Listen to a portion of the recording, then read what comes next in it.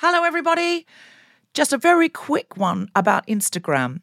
If you're on it, Meta, the parent company, is reducing the number of political posts visible to users on their feed. This is a real thing, not a hoax.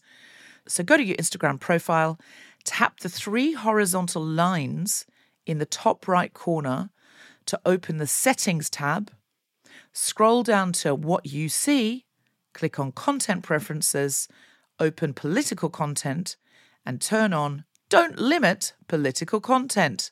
That's an option. Otherwise, you won't see almost anything we post because we are deemed political. Please do that now, or you won't even see the posts about our shows, our fun things. So if you want to see Guilty Feminist content and know when we're coming to a place near you or releasing a new podcast, do it now. Ryan Reynolds here from Mint Mobile. With the price of just about everything going up during inflation, we thought we'd bring our prices down. So to help us, we brought in a reverse auctioneer, which is apparently a thing. Mint Mobile Unlimited Premium Wireless. How to get 30, 30, bit to get 30, bit to get 20, 20, 20, bit to get 20, 20, bit to get 15, 15, 15, 15, just $15 a month? Sold! Give it a try at mintmobile.com/switch. $45 up front for 3 months plus taxes and fees. Promo rate for new customers for limited time. Unlimited more than 40 gigabytes per month. Slows full terms at mintmobile.com. You should celebrate yourself every day, but some days you should celebrate with jewelry. Whether you want to commemorate an unforgettable moment or just bring some added sparkle to your collection, Blue Nile can offer you expert guidance and a wide assortment of jewelry of the highest quality at the best price. Go to BlueNile.com today and experience the ease and convenience of shopping Blue Nile, the original online jeweler since 1999. That's BlueNile.com. BlueNile.com. Planning for your next trip? Elevate your travel style with Quince. Quince has all the jet-setting essentials you'll want for your next getaway, like European linen, premium luggage options, buttery soft Italian leather bags, and so much more. And is all priced at 50 to 80% less than similar brands. Plus, Quince only works with factories that use safe and ethical manufacturing practices. Pack your bags with high-quality essentials you'll be wearing for vacations to come with Quince. Go to quince.com/pack for free shipping and 365-day returns. I'm a feminist, but if Priti Patel asked me to lend her a copy of Virginia Woolf's A Room of One's Own, I'd tell her to fuck off. Priti Patel, by the way, Rachel Bloom, is our very vicious Home Secretary.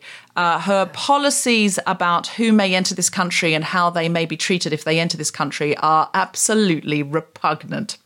And that's why I will not be lending her my extensive collection of Virginia Woolf, Maya Angelou, and Mary Wollstonecraft, were she to come knocking on the door asking for it, which she wouldn't, because she's not a feminist. She should read those books, but she can fucking buy them herself.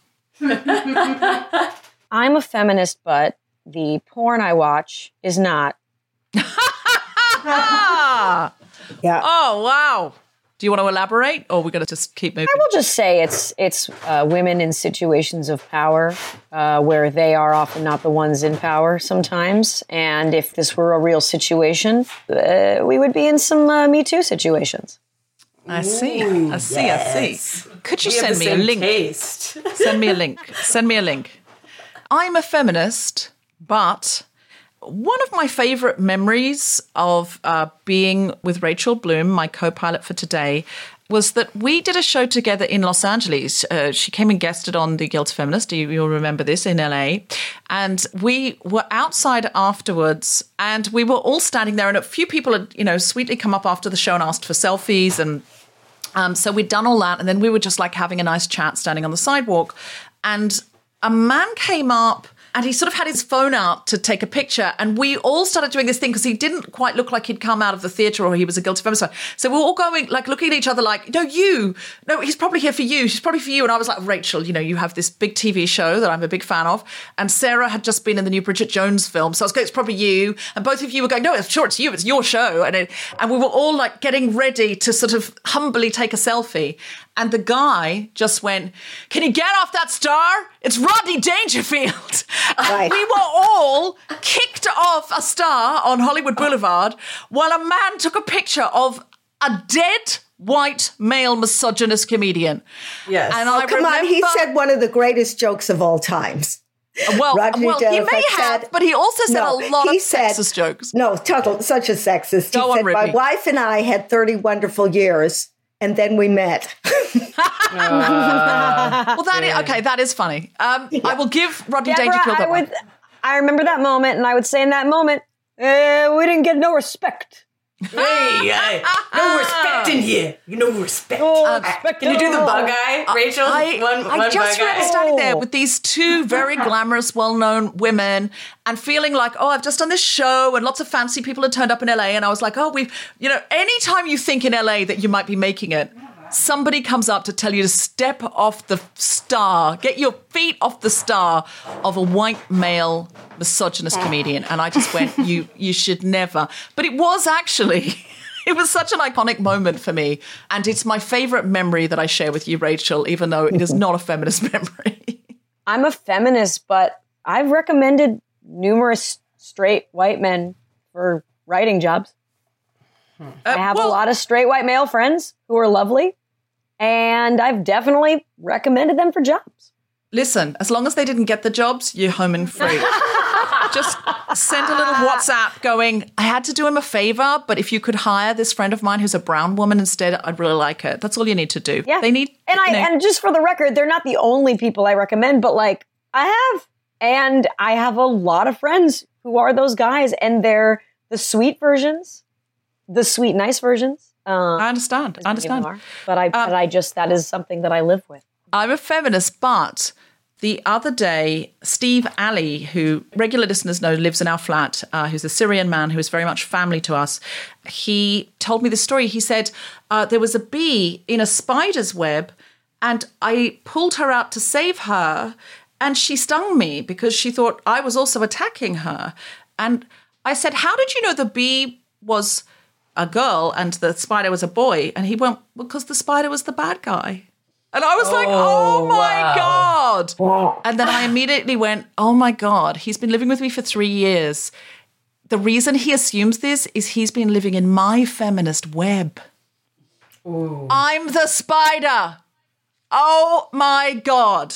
Do you have a final one, Rachel? I mean, I'm a feminist, but I love shoving my genderless potato of a daughter into a frilly dress occasionally because it looks hilarious. Do you ever put a pink headband on her? We haven't done the headband thing yet, but like every kind of frilly thing made for a baby, it looks like they're a fashion clown. And so I have a little techno song I like singing when she's in one that goes, fashion clown, do, do, do, do, do, do, do, do, fashion clown. And I kind of like try to make her walk a stupid little runway, and then she throws up on it. Are you doing Drag Race with your baby, Rachel Bloom?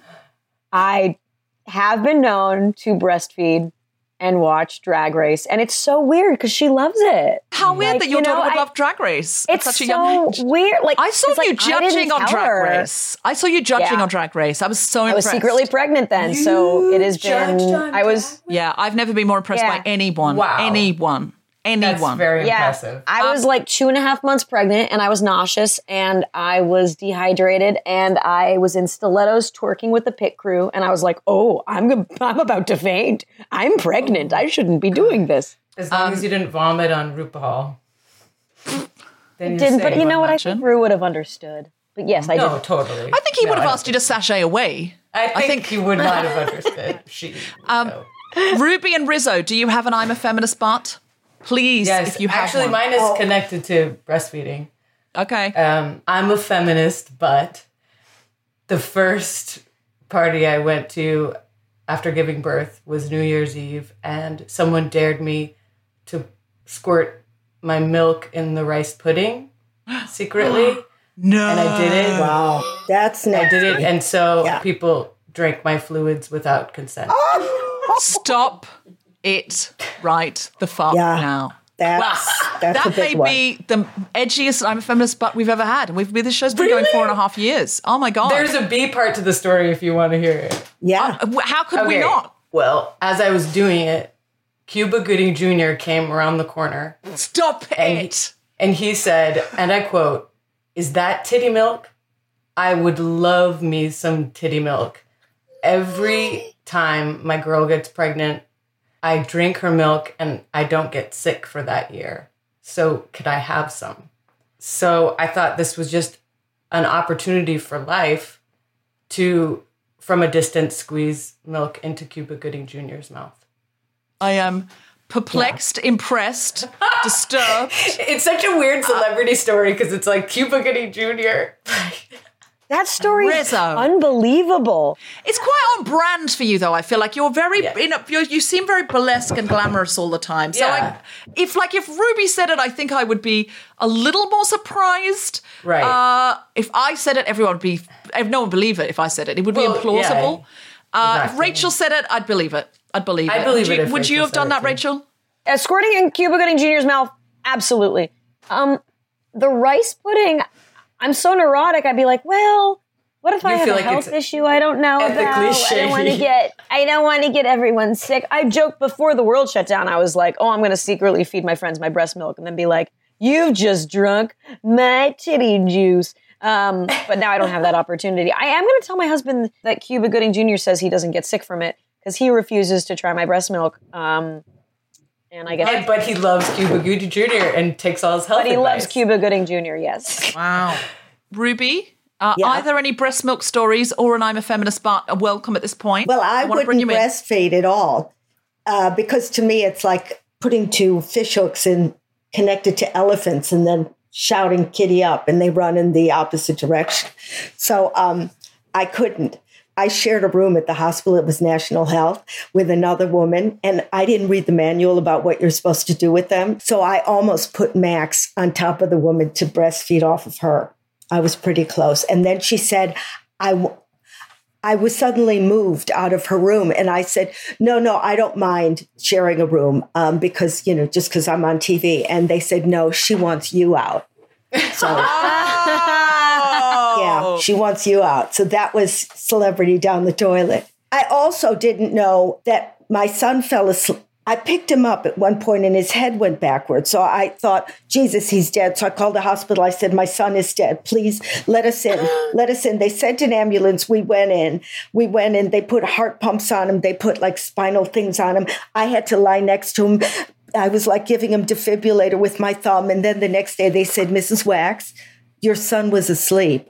Oh my God. So I didn't read the manuals. No, Yeah. that is No, clear. I have no idea what you're supposed to do with them. But my feminist thing was, I said to Eve Ensler, she came and she saw me and she said, how come you've never been in the vagina monologues? And I said, listen, I can say vagina, I just can't say my. So that wasn't cool at all. From a variety of bedrooms and kitchens via Zoom, The Spontaneity Shop presents The Guilty Feminist with me, Deborah Francis White, guest co-host Rachel Bloom, and very special guest Ruby Wax, talking about hope. Woo! Yeah. Yeah. This is The Guilty Feminist, the podcast in which we explore our noble goals as 21st century feminists and the hypocrisies and insecurities which undermine them. I'm Deborah Francis White. With me is co-pilot Rachel Bloom, very exciting, all the way from Los Angeles in America, and we're talking about hope. I will introduce her properly later when we're doing her segment. Our guest today is Ruby Wax. Woo! Yeah, Ruby!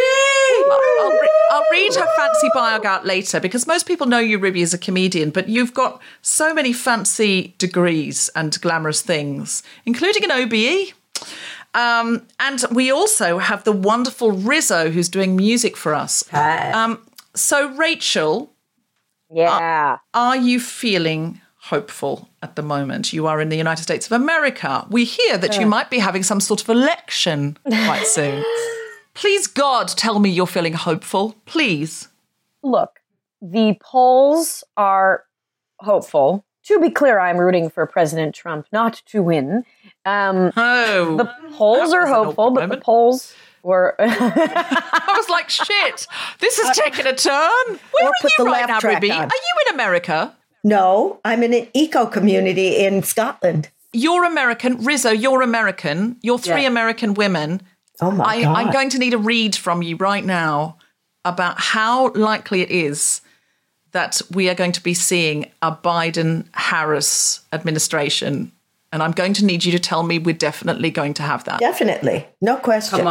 Kamala. And the environment's going to be cleaned up. Rachel? Everything is hopeful. I'm feeling good vibes, but it's very strange because, I'm in upstate New York and you drive around and you see a lot of Trump 2020 and we're in our own little bubbles. So I'm very hopeful. The polls look good, as Rachel said. And I've also been doing nightly rituals. Nightly rituals? What kind of rituals? Yes.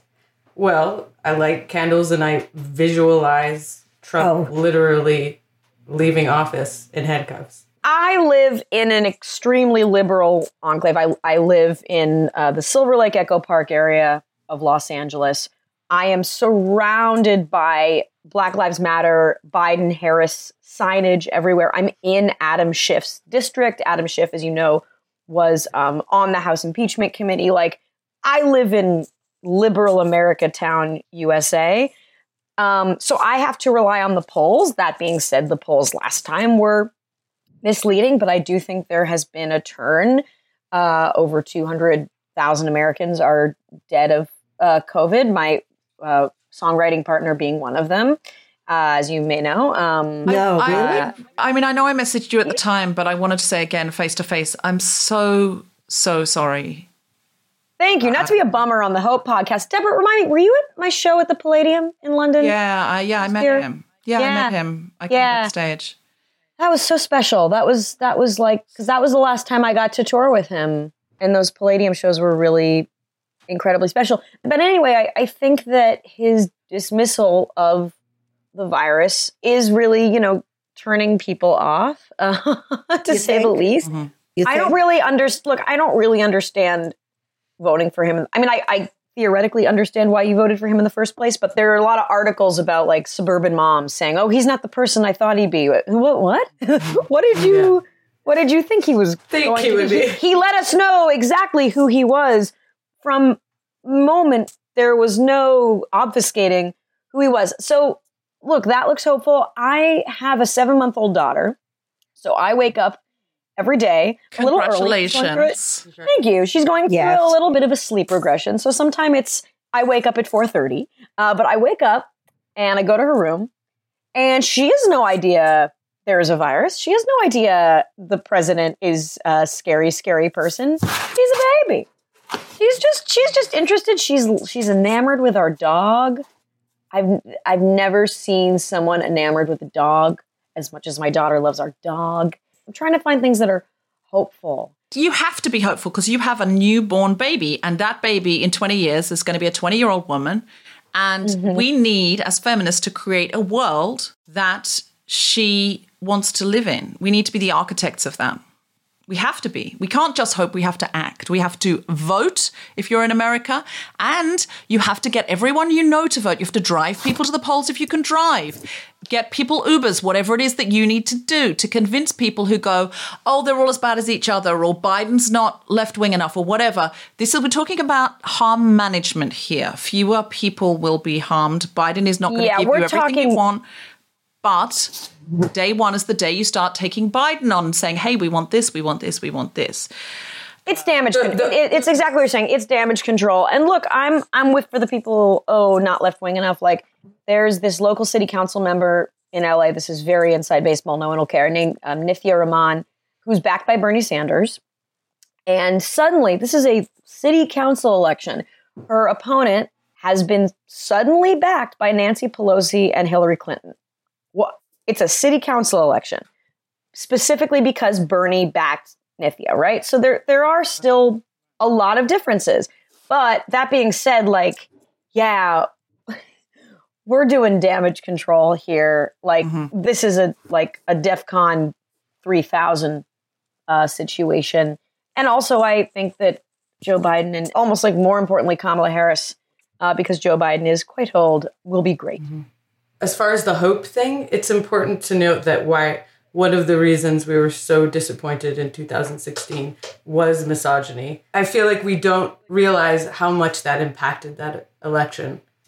Is just baseline misogyny against Hillary Clinton. Also, she had some likability issues, and Joe Biden is a completely different old white guy who's likable, Clinton was from a dynasty of power, and Trump got a lot of people in with the drain the swamp idea, and now he is the swamp. And so I feel very hopeful. Never a more swampier man lived or walked the earth. He is the living, breathing. Also, he's the first president not to have a dog in the White House in, I think, 100 years. That does it for me. Up until then, I was undecided. Oh, there's a whole movement like dogs for Biden. I got my dog a bandana because I don't want to speak for my dog, but I know that if there were a choice between canine representation in the White House and not, she would choose the canine representation. Of course, of course.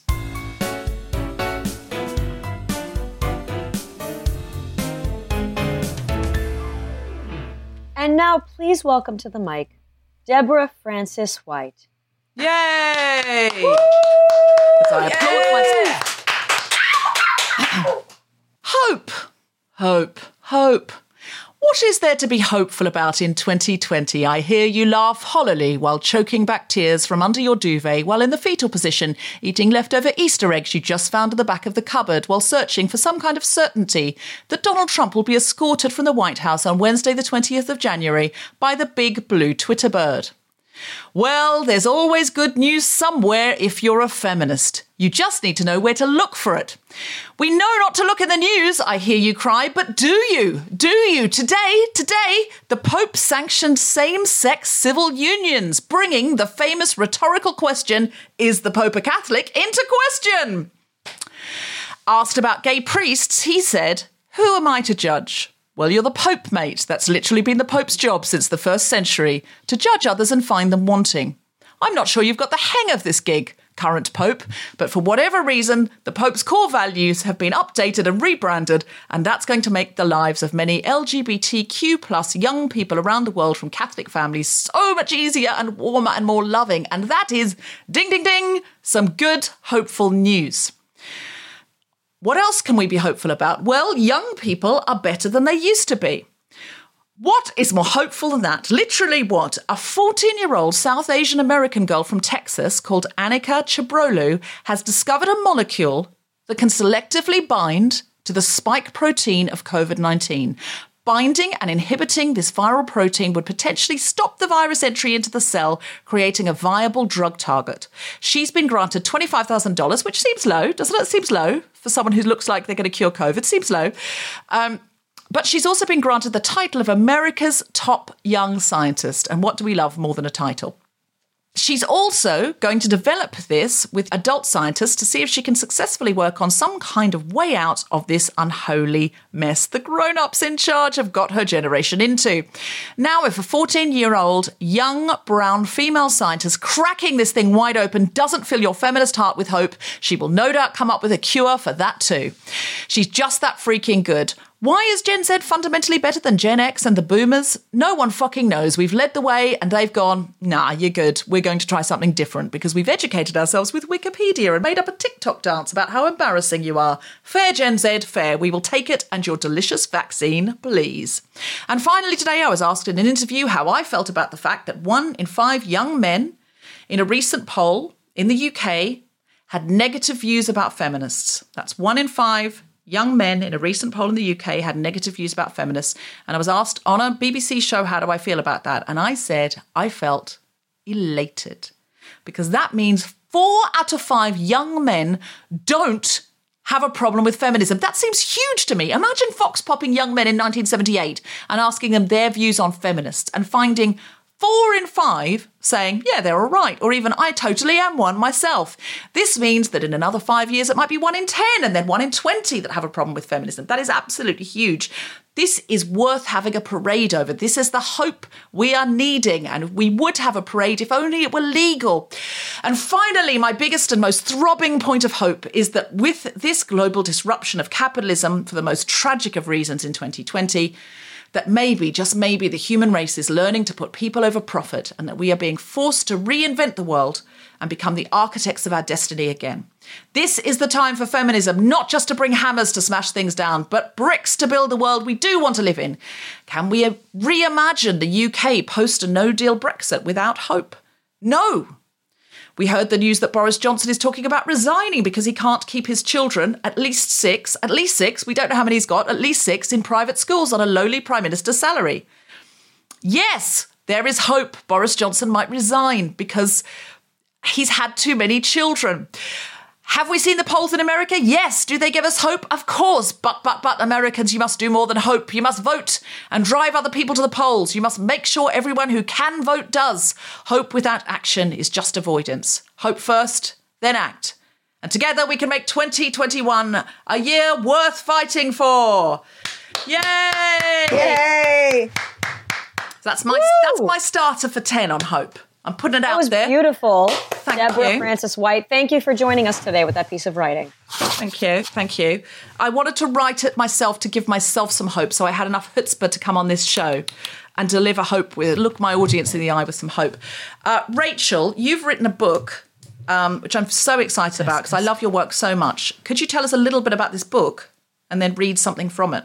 The book is called I Want to Be Where the Normal People Are. And it's really about my relationship with normalcy, what it sounds like from kind of childhood to the present day with a kind of bummer of an afterword. But it's there's a lot about adolescence in it. And so I thought I would read aloud something that makes me incredibly squeamish, which is erotic poetry that I wrote when I was age 12.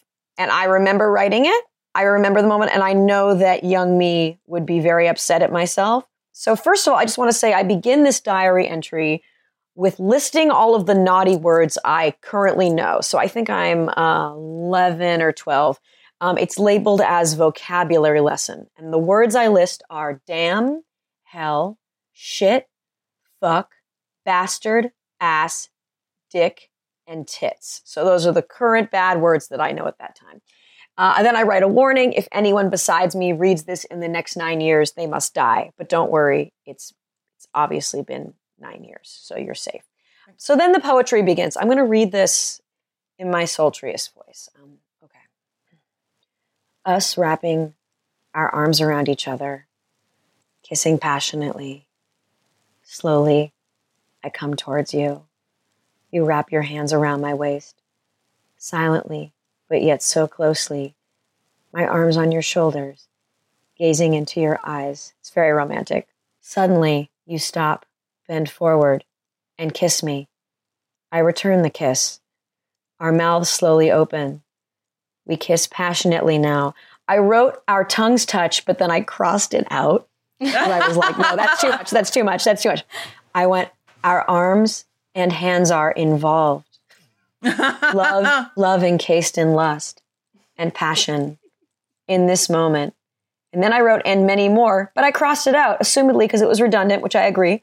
On this night, forever by Rachel Bloom. And I crossed that out as to not own my work, even though if someone were reading this, it was clearly my diary. I will very quickly read the second poem. Oh, please. This is just labeled Fantasy 2. Okay. Moans and groans we utter. Down to the floor. We fall. Touching. Showing. Skin. Sweat. Stimulation. Fireworks explode in our bodies. We are animals of, and then I crossed it out. So redacted? I don't know what we're animals of. We hide nothing. Show all. Clothes on the floor. Shirts. Pants. All shedded. In one night of lust and sexual desire. Was it worth it? Maybe so. But all it took was one night to have our true selves revealed. Thank you so much. Wow. Thank you. That's some powerful Thank writing. you. Could you tell us some other chapter titles that we can enjoy if we pre-order this book? Oh, yeah. So that chapter was called When I Think About Anything, I Touch Myself. Oh, my God. The next chapter is called Okay, Now I'll Talk About the OCD Thing, where I talk about my mental health history starting at that age. In a later chapter about romance, there is a story of the first boy I had a crush on who, in order to get me to go away from him, would start saying vaguely anti-Semitic things to me, even though he wasn't anti-Semitic. He was just trying to get me to go away. And that chapter is called The Future Mrs. Nazi. Wow. And then later on, I talk about my relationship with musical theater in the form of a musical called How Can I Explain? Which you'll be able to listen to the musical online as you read it. I'm so excited about this. This is just the best news ever. And I am very hopeful that this book is going to give me some much needed, both life and distraction and escapism, but also new ways of thinking about mental health, which we really need right now because all of our mental health has suffered during COVID and during the lockdown. And we all need to find new ways of thinking about how we proceed and connect and sit with ourselves. And I know that you always do this with such an entertaining flourish, Rachel, so I'm very excited. What's the book called and where can we get it?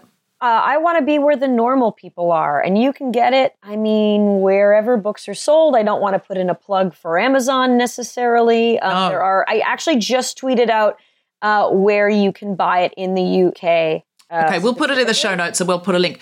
Bezos has made $54 billion during lockdown, while so many Americans have lost their homes and jobs. $54 billion. I know. So, I don't mean to be rude, but please don't buy it from Amazon. Please buy it from an independent bookshop or a chain of bookshops that you like Waterstones or Blackwell's or,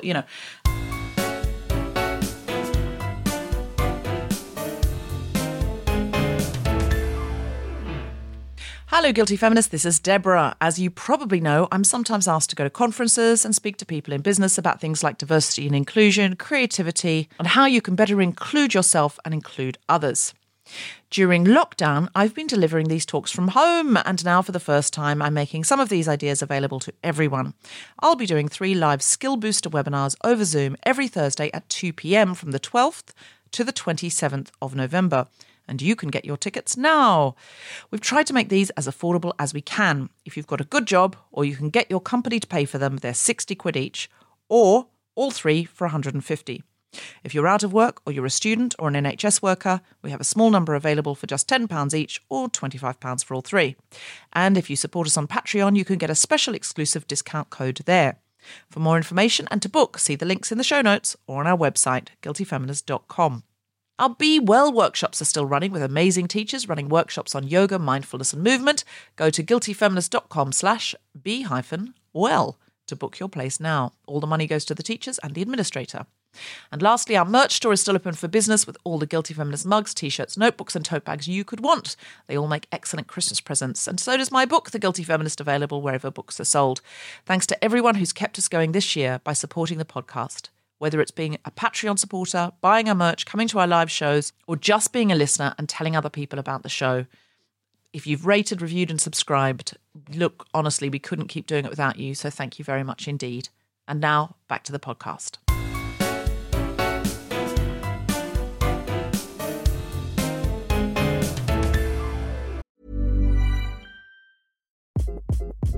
Hi, this is Craig Robinson from Ways to Win, and support for this podcast comes from Invesco QQQ, the official ETF of the NCAA. Invesco QQQ is proud to sponsor this episode, and even prouder to provide access to innovation for the last 25 years. Basketball has had innovations over the years, too. We're seeing the game played in new ways every day.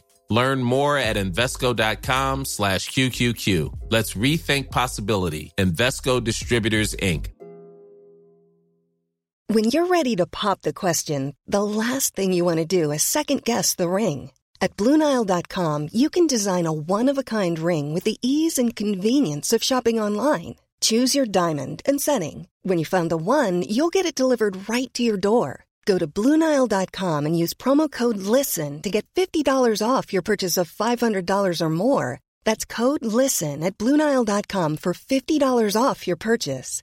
BlueNile.com, code LISTEN. Quality sleep is essential. That's why the Sleep Number Smart Bed is designed for your ever-evolving sleep needs. Need a bed that's firmer or softer on either side? Helps you sleep at a comfortable temperature? Sleep Number Smart Beds let you individualize your comfort so you sleep better together. JD Power ranks Sleep Number number 1 in customer satisfaction with mattresses purchased in-store. And now, save 50% on the Sleep Number Limited Edition Smart Bed for a limited time. For JD Power 2023 award information, visit jdpower.com/awards. Only at a Sleep Number store or sleepnumber.com. Our guest today is a comedian, author, TV writer and performer for over 25 years. She additionally holds a master's degree in mindfulness-based cognitive therapy from Oxford University. Fancy! Yeah, get out. Yeah, but I only went 3 years ago. Gone. Oh, it doesn't matter when you went. You still got a degree from Oxford. Better late. And was awarded an OBE in 2015 for her services to mental health. To date, she has sold over 1 million copies of her books worldwide. That's almost bragging. I think that's lying. Please welcome the incredible Ruby Wax! Whoa. Thank you, three people. Ruby, yeah. Can you give us a précis of what your book's about and how it might play into hope for us right now? Here it is. I happen to have it on my lap. I wrote this. It's called... I have it tattooed on my behind too, but I wrote it a couple years ago before the pandemic, and it's called "And Now for the Good News, to the Future with Love." And it says in the back, "Dear reader, I know what you're thinking. Is it some kind of macabre joke? Has she been in a coma? How can Ruby Wax write a book about good news when the world is facing the worst disaster since the plague?" Let me explain. I began writing in 2018, back when the world's worries were somewhat different. Climate change, not that different. Crap politicians, mental health. These are still big issues. But even the ancient soothsayers reading pig entrails couldn't have predicted this. This is my new mission, to share the green shoots of hope peeping through the soil of civilization. Literacy is at its all-time high. World hunger is likely to be eradicated this century. Technology improvements are saving lives. Just to scratch the surface. I've talked to everybody from leaders to scientists to tech geniuses. I've done the research and practiced what I preach. And my conclusion, behind the clouds, the sun still shines. So we don't have to get on our rockets yet, Mr. Musk. Anyway, what I did was I went around the world to find where the good news is in community, in business, in tech, in food, and in education. So I got to see, what's coming that isn't always rolling our eyes and going, we're almost addicted to one disaster after another. And I sort of did it for my life. I think where you put your attention defines who you are. So for 2 years, I've been really happy going to education in Finland and seeing what they're doing. I mean, I met the Minister of Education and he said, we don't need Nobel Prize winners and we don't need people who run big banks, but we want everybody to feel safe. And then there's schools in the UK where they're teaching kids empathy. And these kids come from really disadvantaged neighborhoods. And it's heart-wrenching that the kids, first of all, they learn to lower their stress. They do a little mindfulness. And the teachers say there's no such thing as a stupid question. So no low self-esteem, because those are the kids that are going to think out of the box. And then even in business, I worked at Patagonia, not the country. It was a sportswear company. But for 40 years, they have totally been walking the talk. Everything is recyclable. And when you buy something from them, the ad is, please don't buy anything else. If there's a tear, send it back. We'll fix it and then send it back to you. Everyone's connected to an environmental cause. And the buildings are placed so that the schools for their kids are just below them. So they say when they hear their kids laugh, they know why they're trying to work for a better future. I mean, everybody was really breathtaking. So this is the end of my book. I might just read it. The end of it. It's look at how quickly we can transform ourselves almost overnight. We can communicate information and act on it within minutes. Too bad we didn't stop using plastic bottles as fast as we learned to hoard loo rolls. But nevertheless, I think we're much humbler now. Compassion also spreads like a virus. Last night, everybody did a clap for the NHS at 8 p.m. You could hear the love swooping down the street. I was more connected with my neighbors then than the entire time I've lived there. My hope is that we remember these feelings of interconnectedness and caring for each other and can possibly keep them going when this is over. The sense of togetherness isn't a new invention. The fact is that everyone and everything really is connected, from the World Wide Web to interlinked fungus below the soil to particles in the universe, to all the cells in our bodies working as a team to keep us alive. About 14 billion years ago or thereabouts, a big bang happened, beginning from something microscopic to something doubling in size every trillionth of a second to create the universe. Elements were dispersed from the explosion, mainly hydrogen and helium, and within 3 minutes created 98% of all matter that there is or will ever be. Everything, including each of us and the stars above, is more or less made up of these elements. A star could be your cousin. We are all connected at network in this universal lattice of life. So, I mean, it's what, I mean, you can choose to look at the bad news and that'll just poison us forever. You know, it's toxic, but also compassion is a virus. And just on the mental health thing, if I could plug this, every night I do something called Frazzled Cafes, which began about 4 years ago, but now it's on Zoom. And I do 3 times a week, but there's hosts who do daily meetings all the time that you can sign up for. And the idea is that people just speak from the heart. They talk about, I call it the weather conditions in their mind. You're not allowed to talk about politics, but it breaks your heart when people are so authentic. And there's young and there's old and there's different ethnicities and there's every kind of sexuality. And when somebody's speaking that honestly, you see the heads nodding and we don't notice any differences anymore. And it's kind of, if I didn't have it, I'd feel lost. And it helped me during the pandemic, is to connect so much and see the whites of their eyes. And in real life, I never connected like that. I always pretended I was fine. So these are my people. And if anybody would like to come on, you just go on frazzledcafe.org and it's free.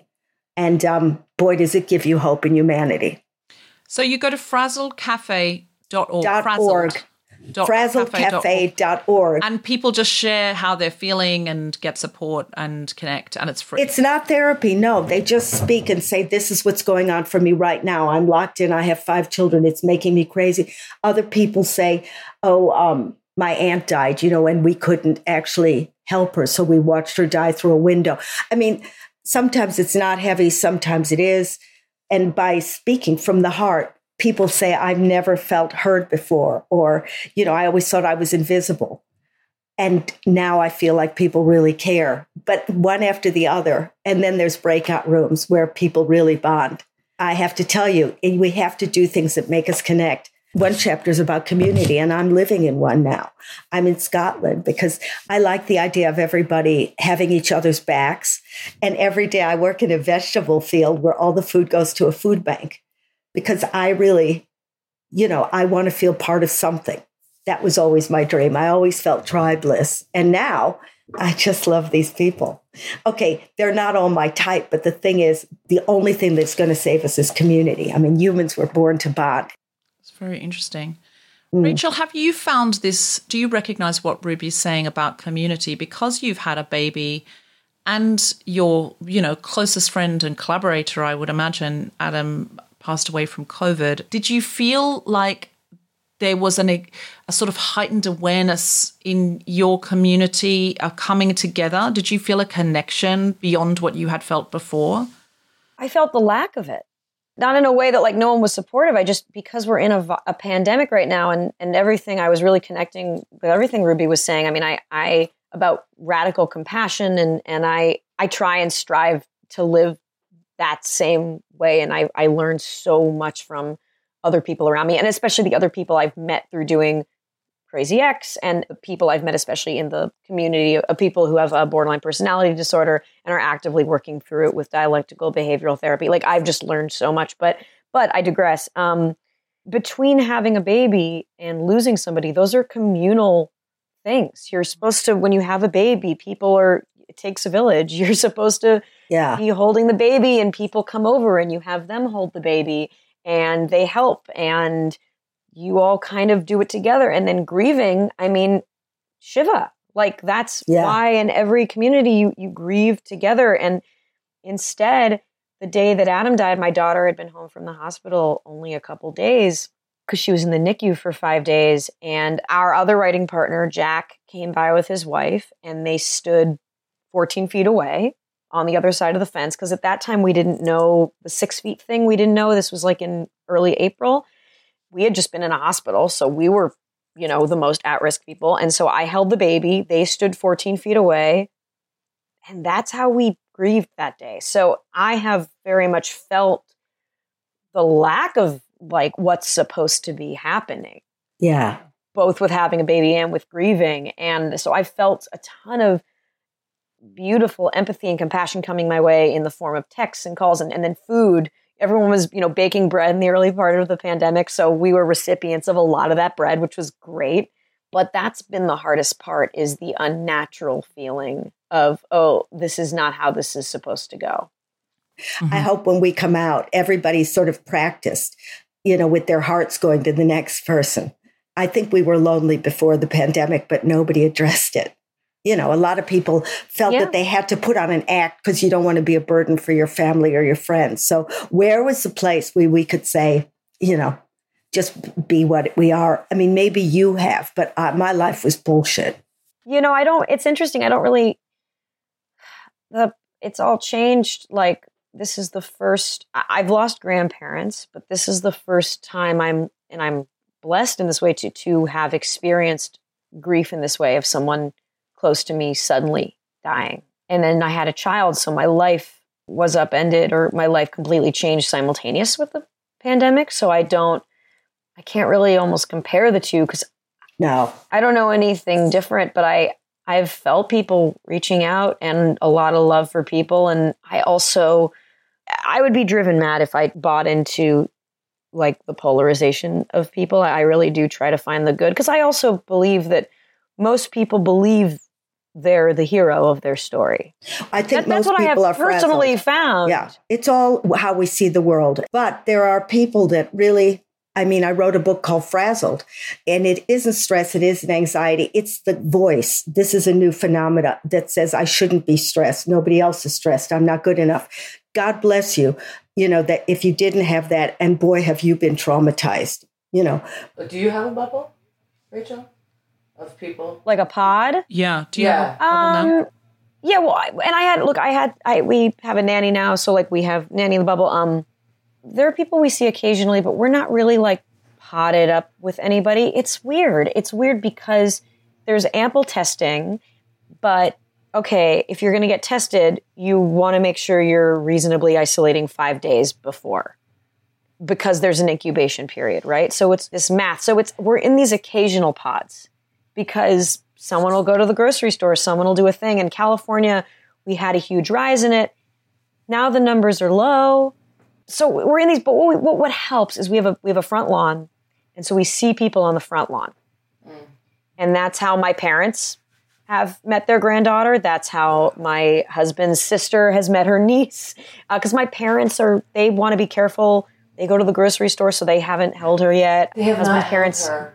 Oh, wow. No, they haven't. They just want to be. So many they're just afraid and want to be careful. And then his sister worked a lot with people, and so again, like this isn't natural. Like this isn't the way that. What in life is the way you picture it, but and then. My husband's parents, they're still on the East Coast. They don't want to get on a plane because they're both in their 60s. And they don't want to get on a flight. And likewise, like driving across the country. This is a big country, which we talk about, like, what are the problems with America?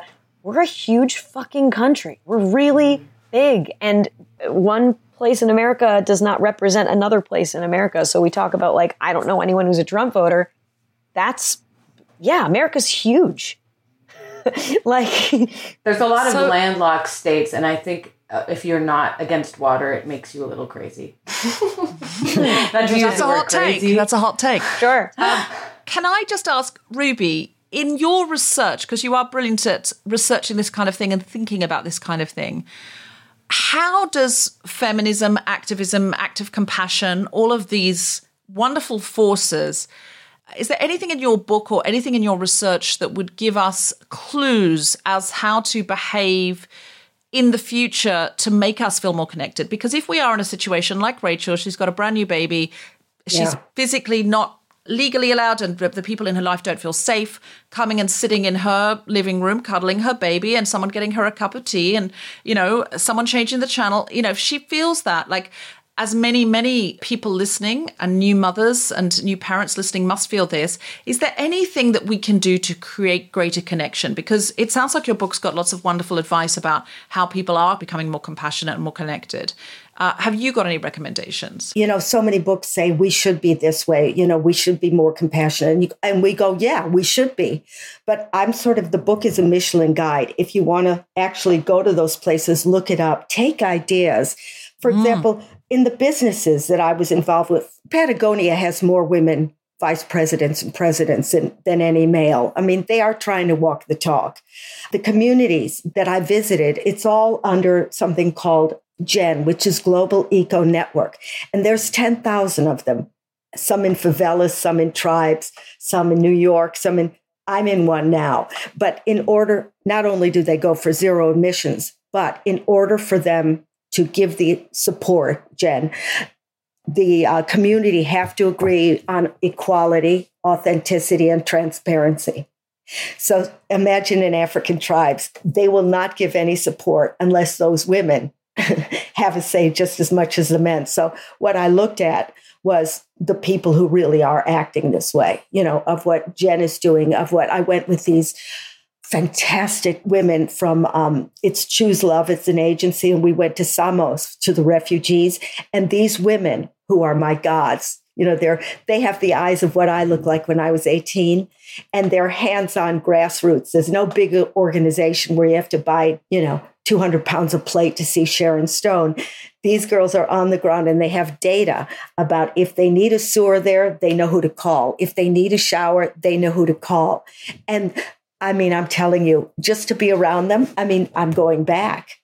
That's what women Choose are Love? doing. Did you go out with Choose Josie? Love. Yeah, Choose Love. I went out with Josie as well. Josie's a really good friend of mine. Yeah. I went out to Moria, which sadly burnt down recently, but it was an extraordinary operation. I mean, a very hard place to live, but without these amazing grassroots operations who were, building sewage systems and, like all sorts of things that were happening there. It was unlivable. And it now is unlivable because people are now living in flooded car parks. We do need to do something. We do need to do more. Choose Love is, again, it's a group of women who just, taken the reins. These eco communities have to have equality. The business I work with, and there's a lot in the UK. I mean, Dove soap, they work with girls in schools, with body dysmorphia. Ben & Jerry's works with refugees. It's tiny little shoots. They may not grow, but at least, with my book. And now for the good news, I can tell you where they are. And if we don't nurture them, we're screwed. I mean, the book, that sounds like it's full of not just hope, but identifying where the best practices are now, who is leading the charge, how they're doing it, and what the results are. And so if we get a copy of that, we could start to develop that. But I'm interested in modeling some of those ideas just in my local community and, in the way that we work with the Guilty Feminist. I'm just interested in how we can model best practice. In the old days when we sat around the tribe, with the tribe after a hard day's hunt, and either you'd be lunch or you're having lunch. We all had each other's backs. That was in the human DNA to do this.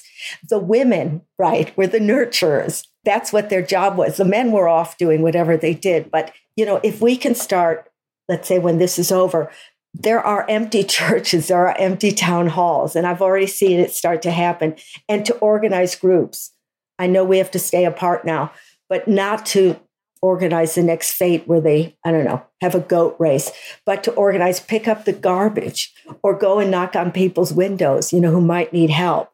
I think this is something that really women can take the reign now. I mean, certainly with Extinction Rebellion, again, women were running it.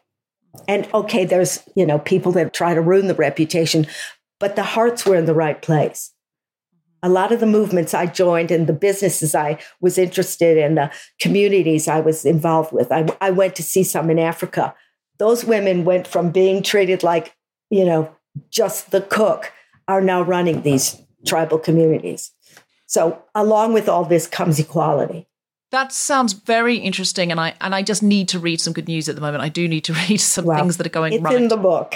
Ruby, is there anything you came to say today that you didn't get to say that you'd like to leave on the table? Oh, God, it's hard because we can either be funny about it, which, I never know which way to swing. Do I do one-liners or do I talk about what means a lot? You've done a little both tonight. We're very happy. And I try to avoid things that will instill anger. Do you know what I mean? I won't have certain political conversations about Boris or whatever. Let other people do that. In me, my heart starts clamping and I'm no good. When we get too riled up, this part of the brain just goes into cortisol gusher and we don't make sense anymore. And I think that's what's happened in the world is that we're so stuffed full of news, bad news. It's incoming that we pick these kind of maniac leaders thinking they'll protect us from the bad news, not realizing they're the cause of it. Mm-hmm. I think that we've been bumped up with too much fear. And now somehow, and I see it in those education systems.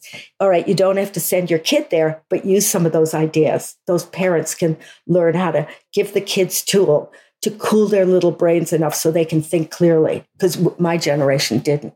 Amazing. Rachel, is there anything you came to say that you didn't get to say? We've talked about a lot of wonderful things. I really connect with what Ruby's saying, and not to plug my own book once again, but I talk a lot about, there's a kind of almost like magazine quiz in a section of my book that's like, quick, there's a lion in the bushes. What do? A, you run away. B, you throw someone else to the lion. And it's basically the way I talk about dealing with like bullying or dealing with other people stepping on you, and the inability of, if you feel that there's a lion in the bushes, when you feel threatened, you can't free associate, you can't be creative, you can't be yourself. And that's like a kind of big theme of my book is I've never been the type of person to be cool under pressure. I call them like zingaroos. I've never been a person that when I get zinged, I'm like, well, ba-da-ba-da-ba. I just go like, well, and you smell like poop. And like my brain doesn't function well under that kind of pressure or bullying. All I can do is think about how can I get away from the lion in the bush. So I just really identify with what Ruby was saying. But I don't know. We talked about a lot. Anything you want to know from me, Deborah? Anything I should do as a co-host? We love Crazy Ex-Girlfriend and we miss it. Are you making anything else for TV for us? I have a sketch series I want to pitch all about the clitoris and female pleasure. So I'm going to be pitching that in a little bit. Do you have a title for that? Because our listeners are going to want to know. Yes. Again, I haven't pitched it yet, but it's called And Introducing the Clitoris. Because there's a lot we still don't know about that, a very essential body part. And so that's that I'm really excited about. Good luck with that, boy. It should be like Sesame Street. We dress up as puppet clitorises. Oh, that's a good idea. You know what? There's just actually an idea.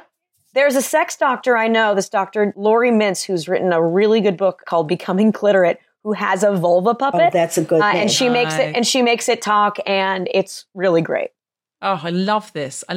Yeah. Ruby and Rachel, you have been absolutely fantastic. Give it up, everyone. Thank you. Ruby Wax and Rachel Thank Bloom. you.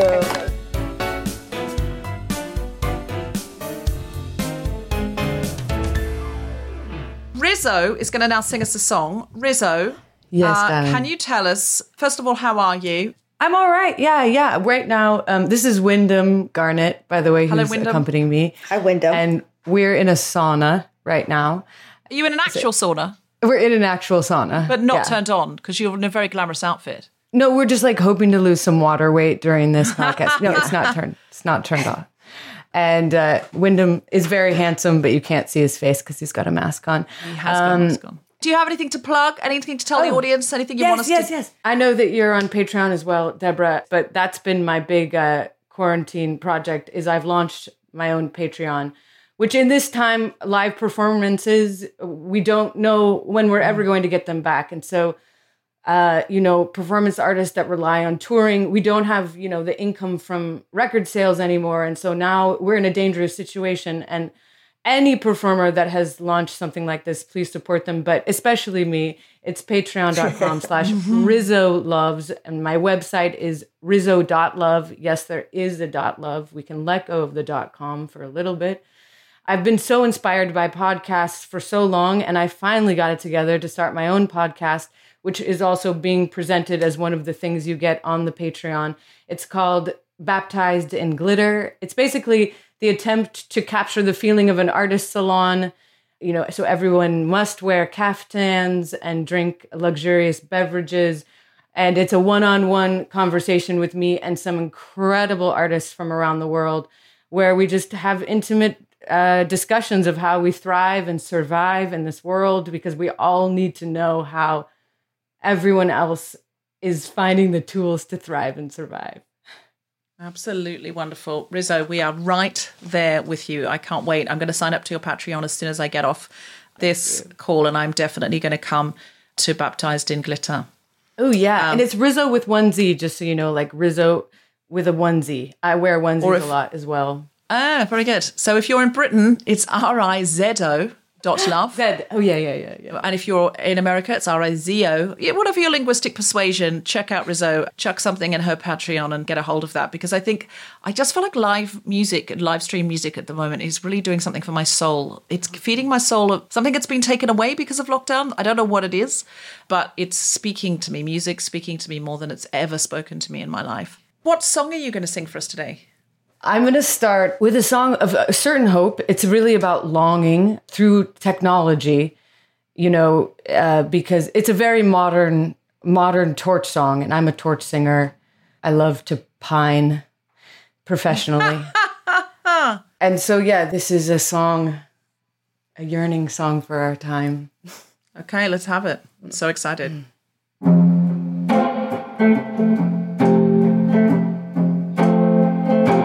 I Google you when it's late at night and I don't know what to do.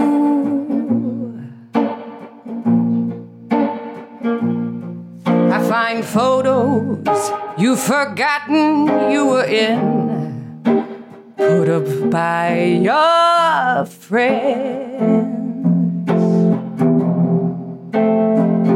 I Google you when the day is done and there's nothing left to do.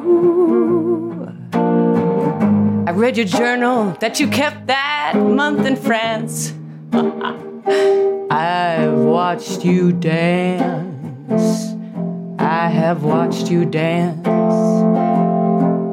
And I'm pleased your name is practically unique. There's only you and a would-be PhD in Chesapeake who writes papers on the structure of the sun. I have read each one.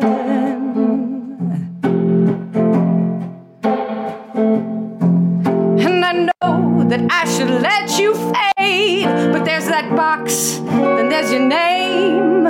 Nothing seems to make the pain grow less or fade or disappear. I should save my soul and crawl back in my hole, but it's too easy just to fold and type your name again. Type your name again. I Google you whenever I'm alone and feeling blue.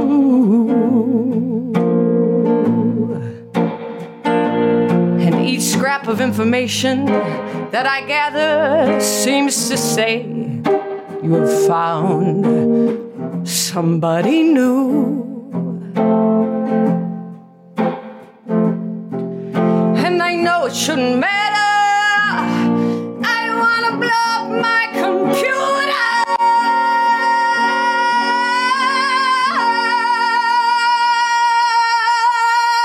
But I don't.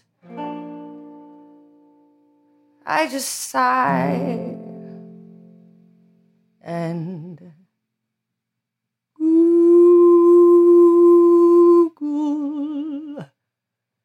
you.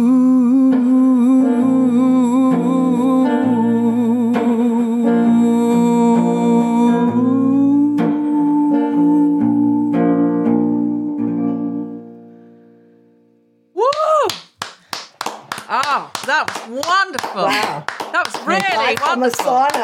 I love that. Where can we get that? Can we download that? Yeah, that's on my first album, Violet.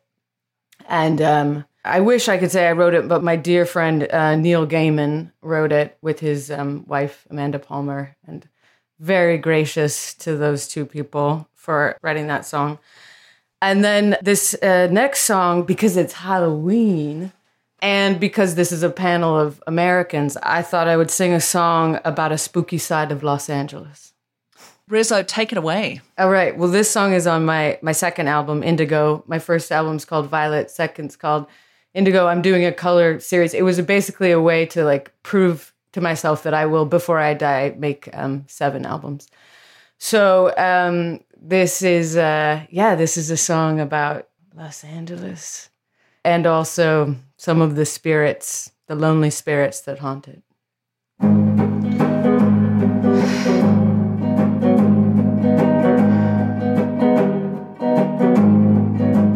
There's a place lost in time where the concrete and vine rustles under an empty blue sky, where successes and fakes go to make their mistakes far away from the cruel public eye.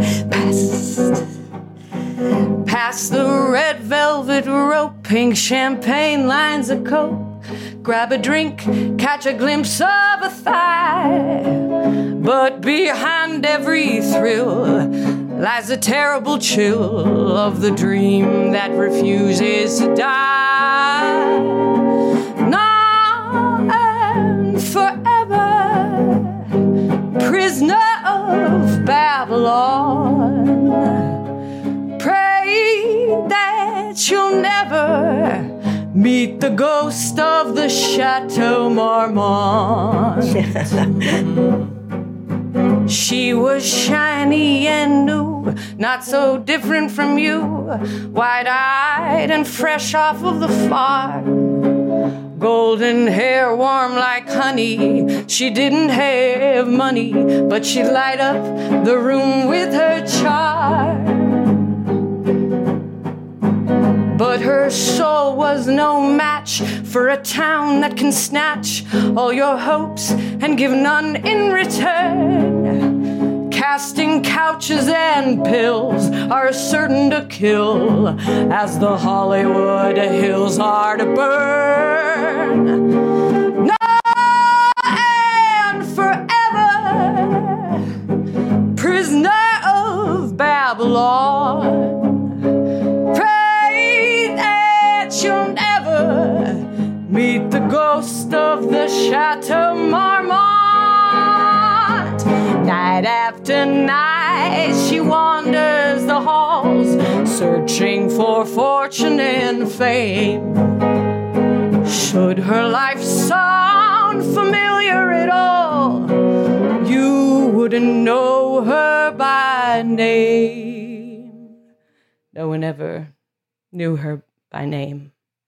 No one ever knew her by name.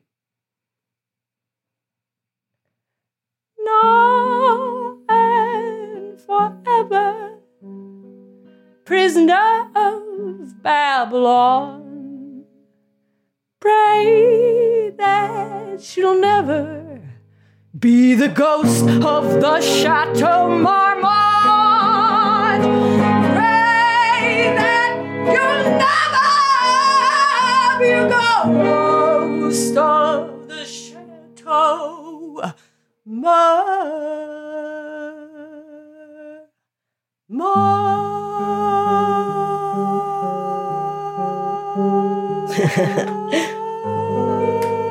Whoa, that was great. That was great. Amazing. Thank you, my audience of 3. So Really Wyndham beautiful. Garnett. Wyndham Garnett. everybody. Rizzo, that was just wonderful. You have been listening to The Guilty Feminist with me, Deborah Frances-White, guest co-host Rachel Bloom, and our very special guest Ruby Wax, with music from Rizzo and Wyndham Garnett. The Guilty Feminist theme tune was composed by Mark Hodge and produced by Nick Sheldon. The producer was Tom Selinsky for The Spontaneity Shop. Thanks to Rachel Crawford, Judy DCO, and everyone who made this episode happen, as well as all of you for listening. For more information about this and other episodes, visit guiltyfeminist.com. Woo! You're all amazing. Absolutely amazing. And I feel very privileged to have had you on. You have been listening to The Guilty Feminist with me, Deborah Frances-White, guest co-host Rachel Bloom, and our very special guest Ruby Wax, with music from Wizzo. Oh, bugger. Thanks to everyone who is supporting us on Patreon at the Smash the Patriarchy level or above, John Corcoy and Sarah Boom. Mom deserves better than a drugstore card. This Mother's Day, surprise her with a truly special personalized card from Moonpig. Add your favorite photos, a heartfelt message, and we'll even mail it for you the same day, all for just $5. From mom to grandma, we have something to celebrate every mom in your life. Every mom deserves a Moonpig card. Get 50% off your first card at moonpig.com. Moonpig.com